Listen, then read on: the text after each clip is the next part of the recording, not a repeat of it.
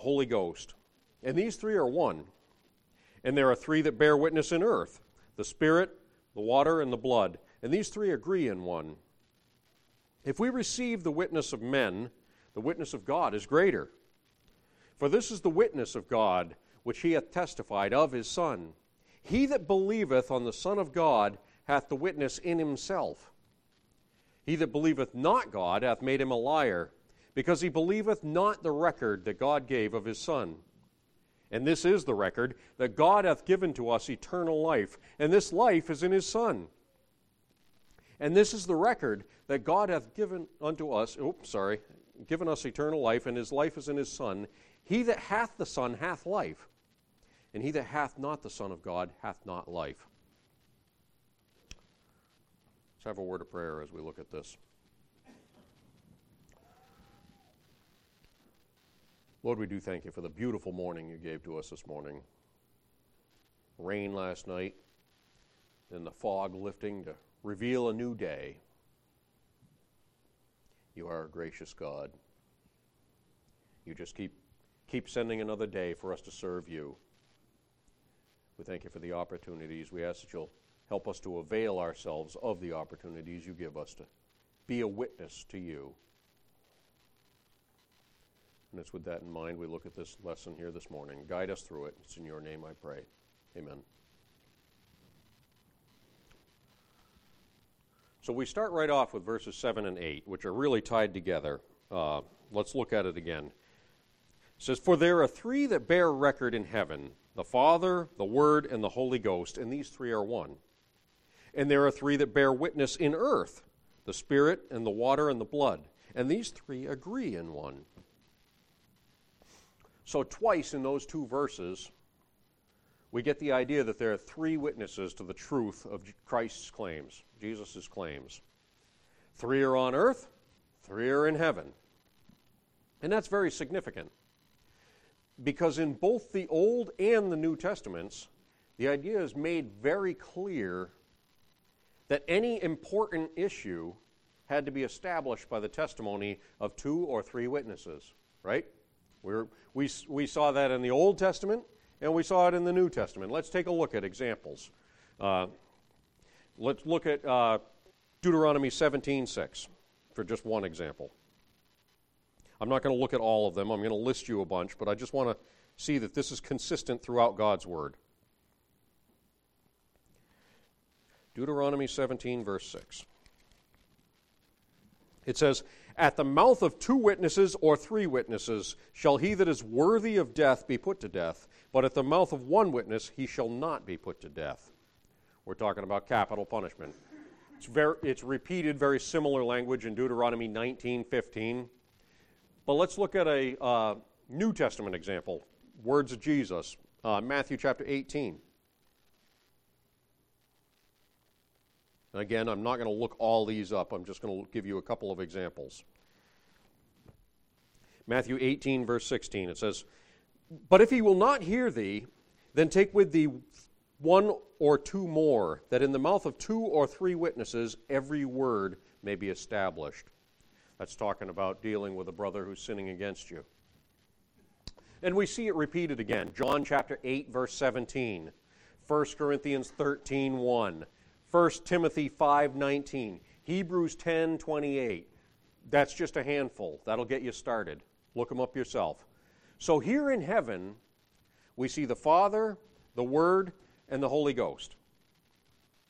And on earth, we see the Spirit, the water, and the blood.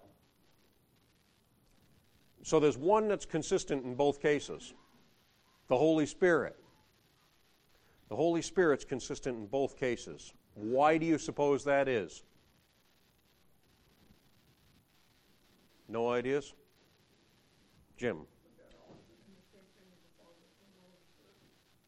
Yeah.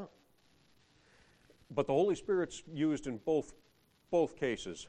And I'll put it out for consideration that we need the Holy Spirit to interpret the other two. Without the Holy Spirit, how do we know? We need His guidance, don't we?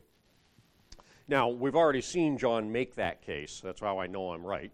We've seen John make that case. Let's back up to chapter 2, verses 24 to 27. where he says, "Let that therefore abide in you, which you have heard from the beginning. If that which you have heard from the beginning shall remain in you, you shall continue in the Son and in the Father. And this is the promise that he hath promised us, even eternal life. These things have I written unto you concerning them that seduce you." I lost my path there. "But the anointing which ye have received of him abideth in you, and ye need not that any man teach you.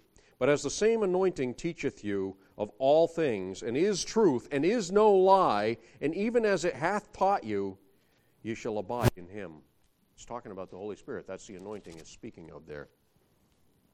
The Spirit confirms to us the truth of the message that we've already heard from the beginning. And this kind of language of witnesses reminds me of what Jesus pointed to when Jesus pointed to his works as bearing witness of him. We looked at that last time we were together, in John chapter 5, verse 36, and again in John chapter 10, verse 25. He talked about, you don't believe me? Look at my works. You don't believe me? Look at my works. You see what I'm doing? What do you think? Can anybody else do this? Basically what Jesus was saying. But notice the last phrases of each verse, too. The last phrases of verse 7 is that, "And these three are one." Last few words of verse 8 is, "And these three agree in one." That's critical. Because when you're making a case, let's say a case in a court of law, let's say you're standing before a judge and you're making a case, you're an attorney, you've called your witnesses. It's very important that your witnesses agree, right? If the witnesses tell a different story, then the case doesn't have a leg to stand on, does it? Well, he says one thing, he says another thing. I don't know. At best, you're going to have a hung jury. Only when all the witnesses agree can a case be established. And John says that that's the case here. And John's going to stay on this theme of witnesses for the rest of our study here today. That's why I titled it what I did. These are the witnesses of God. By the way, the word translated witness here is a Greek word, martyria. Martyria. I hope that sounds familiar to you. Many of the people who were witnesses to Christ ended up as martyrs as well, didn't they?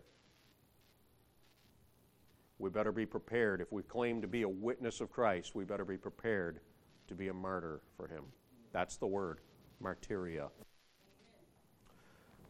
And that in itself, the fact that many of these people in John's day were martyrs as witnesses to Christ, that's a powerful witness itself, isn't it?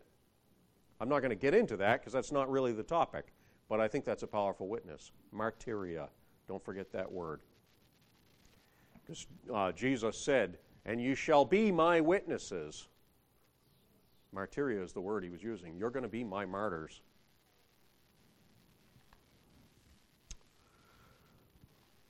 Verse 9. "If we receive the witness of men, the witness of God is greater. For this is the witness of God, which he hath testified of his Son." Now that's interesting wording.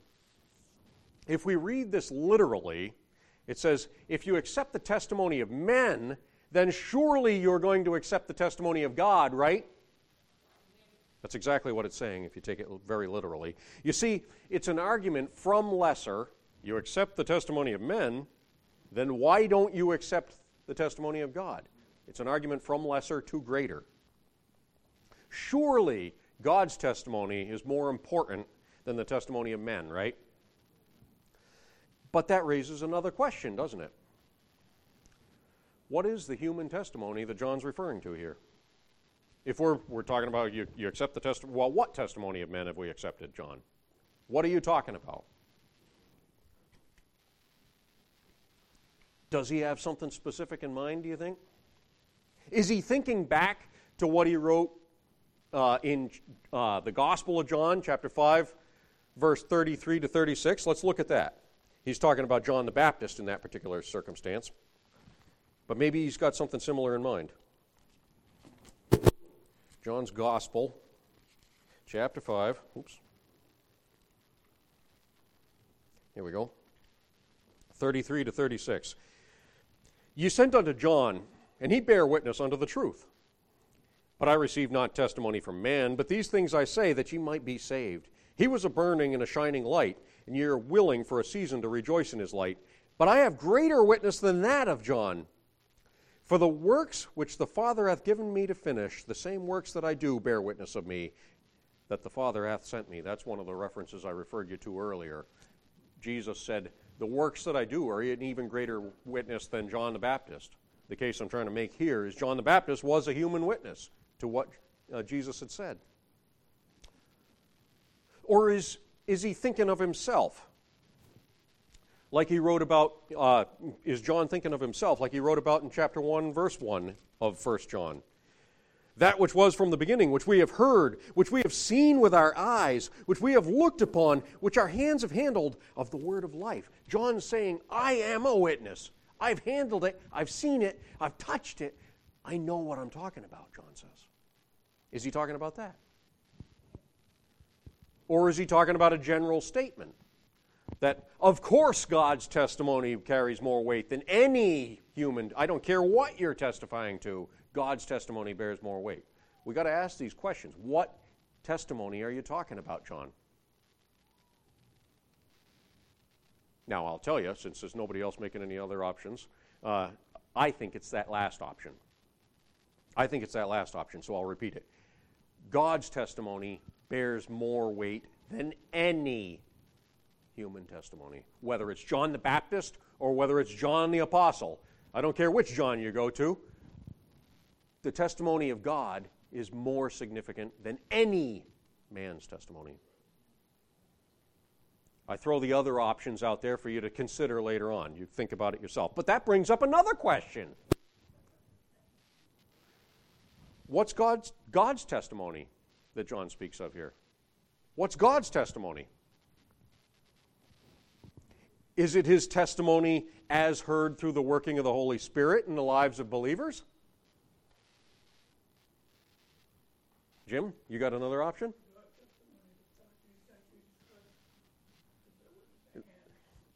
That's the next one I was going to bring up. God sent Jesus Christ as his witness to himself, and he sent the Holy Ghost, another one of God's witnesses. Which one are we talking about here? Now, we've seen this kind of language used before in 1 John, after all. You look at it, other commentators, basically that's what I'm doing right now. I'm giving you a commentary on 1 John.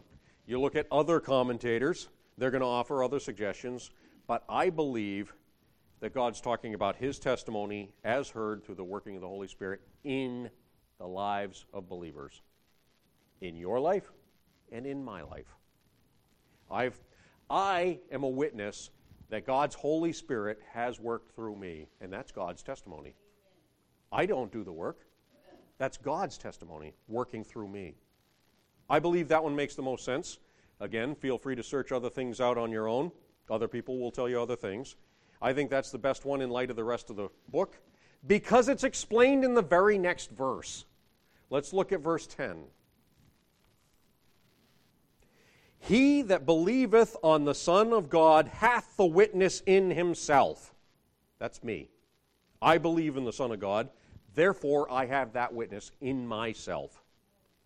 He that believeth not God hath made him a liar, because he believeth not the record that God gave of his Son. That's why I believe that God's witness through my human life is the witness that he's talking about, no matter what other commentators may say. So here, John's telling us that the testimony of God becomes our own once we have believed in Christ. God's testimony becomes our own. He that believeth on the Son of God hath the witness in himself. Now that's quite a thought to think about, isn't it? God's own personal testimony becomes my personal testimony. I don't claim to really understand that because we're really heading into the metaphysical when we can go into a lot of depth with that, but that's quite a concept. I'm not going to explain it any more than that. But there are a couple of ways we can look at that. One is that, just like we looked at last time, verse 6, chapter 5, verse 6, it says, "This is he that came by water and blood, even Jesus Christ, not by water only, but by water and blood. And it is the Spirit that beareth witness, because the Spirit is truth." See, the Holy Spirit is an inner witness to the truth of Christ. And that's definitely true, and it's very significant. But verse 10 doesn't actually come out and say that specifically, does it? It simply says that we have that testimony within us. The second possibility, and the one that I believe is the more likely one, the way to look at this, is that the testimony that we have as believers, that Jesus Christ has done a work in me, is the one that's going to be seen and what's going to be recognized. You see, I will testify and I can claim that Jesus Christ has made changes in my life over the years. And the rest of the world can see that.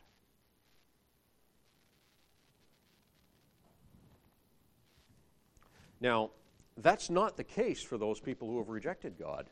John follows that right up. He says, "He that believeth not God hath made him a liar." Notice that even though the King James kind of has that in the past tense, it's actually in the present tense. He that believes not God is making him a liar. That's literally how it's read. King James kind of gives us the idea that it's past tense, that he has already made him a liar. It's actually in the present tense. He is making him a liar right now. Which implies, why are you making a big deal out of that, Brother Dan? With each denial, the accusation of God being a liar is renewed continually. Every single time we deny God, we're renewing that. No, I don't believe God, and what's more, he's a liar. See, that's what happens when people deny the true testimony of Jesus. Now, no doubt, John's thinking of the heretics of his day as he's writing this down.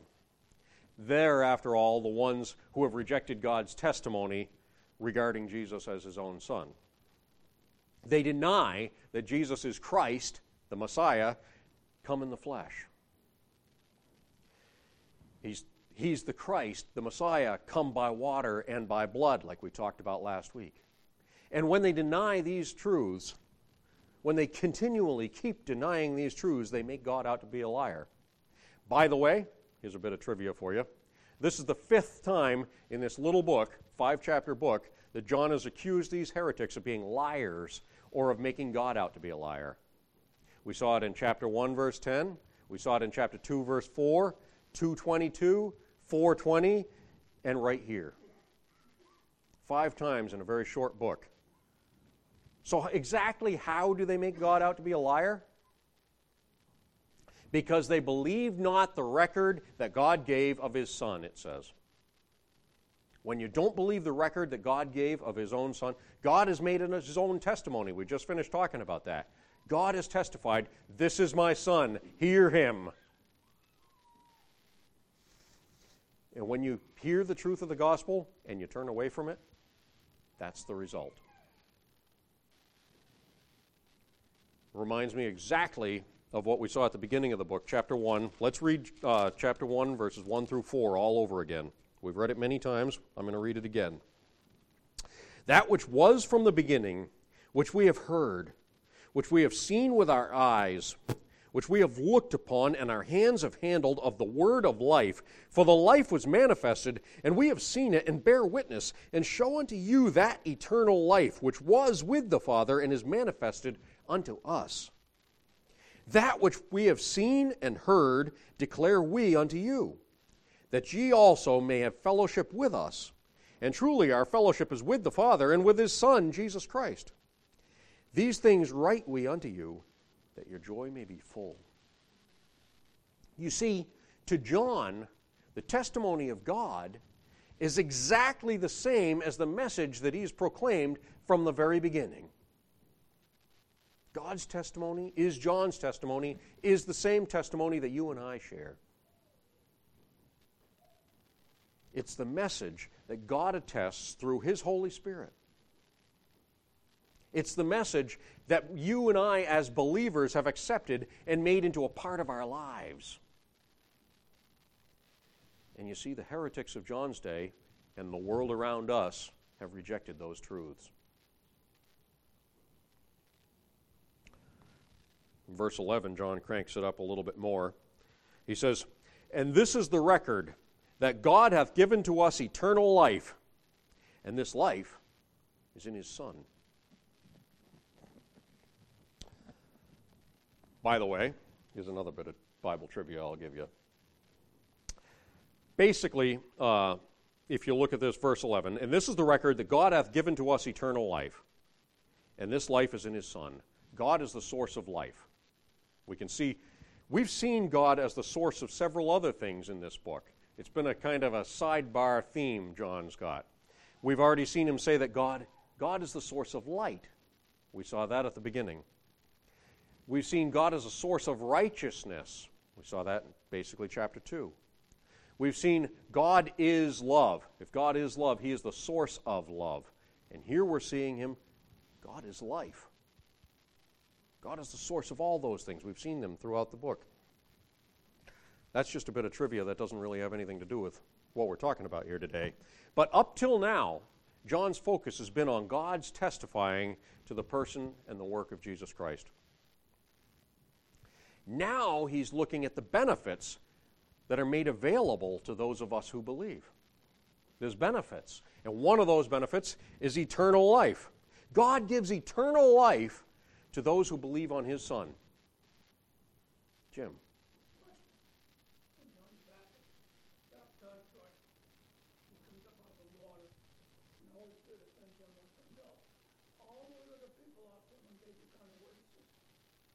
They were certainly witnesses to the baptism of Christ. And we kind of talked about that a little bit last week, where I made the case that the water that was spoken of, I believe, is the water of Christ's baptism, because so many of the people had observed that. But yeah, you're very, very true. There were many people throughout Christ's life saw it. He was surrounded by multitudes. Even when he tried to get away into a mountain by himself, the multitude followed him. There was always a bunch of witnesses around Christ to verify the truth of what he was saying. You're right. So now, we're looking at the benefits of believing that testimony. And amongst those benefits is eternal life. God gives eternal life to anyone who believes in Christ as God's Son. Now again, I've mentioned it before, and I'm going to mention it now. Eternal life is not just an extension of life to infinity.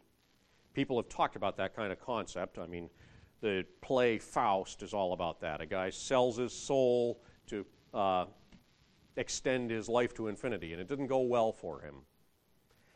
Dracula cursed the church, gave up his soul to the devil for extended life for all infinity. H.P. Lovecraft, the alchemist, he gave up his soul to live for infinity. It always ends up as a curse. Me continuing to live in this body forever is not what I want. You can pick up any kind of, if I go to the grocery store right now, I bet I can find a tabloid that talks about how to extend life. I don't really want to. I don't really want to. What God's talking about, eternal life here, is life seen as having Jesus Christ in our life. We've seen it over and over and over. Eternal life is Christ himself. We saw that. We're going to see it. I'm going to steal my own thunder, all right? We're going to see that very clearly in verse 20 when we get there. And we know that the Son of God is come, and hath given us an understanding, that we may know him that is true, and we are in him that is true, even in his Son, Jesus Christ. This is the true God and eternal life. It doesn't get any clearer than that. I'll explain it more when we get there. All right? I just stole my own thunder. Pretty heavy duty. In John chapter 1, verse 2, we just finished reading that He, the eternal life, was with the Father in the beginning. That's what I'm promised. Not an extension of this miserable life, but life with Christ. Shared life with God Himself through the power of His Holy Spirit. That's a real blessing. Extending this life for infinity is a curse. Many people have theorized on it. I gave you 3 examples. There's lots more. Let's finish up with verse 12 and then we'll be done. He that hath the Son hath life, and he that hath not the Son of God hath not life. Because God's gift of eternal life is wrapped up in Jesus, then it stands to reason that whoever has the Son has that life, right? We're going to see that even more clearly when we get to verse 13 next time. I'm not going to steal my thunder on that one right now. Believing in the Son is very closely tied with accepting His claims. When we trust the claims of Christ, then His Holy Spirit indwells us. And when He does that, He gives us the richness and the fullness of infinite life that God Himself enjoys. Do you realize that? The eternal life that is promised to us who believe in Christ is the same rich, vibrant life that God Himself enjoys. Again, that's something to think about too. I don't claim to understand that. Because again, we're getting into the metaphysical, and I'm not that good at that. See, it's something impossible to experience as a mere human. I could live for 1,000 years, and I can't experience that vibrant, that rich, full life that God Himself has. No matter how old you live to be, you can't understand that. But those who believe in Jesus have that life, and they have it right now. Those who don't believe don't have that life. He that hath not the Son of God hath not life. Plain and simple, isn't it? Doesn't get any clearer. I hope you have that life this morning. Jim, you've said so much this morning. Would you mind closing us in a word of prayer? Thank you.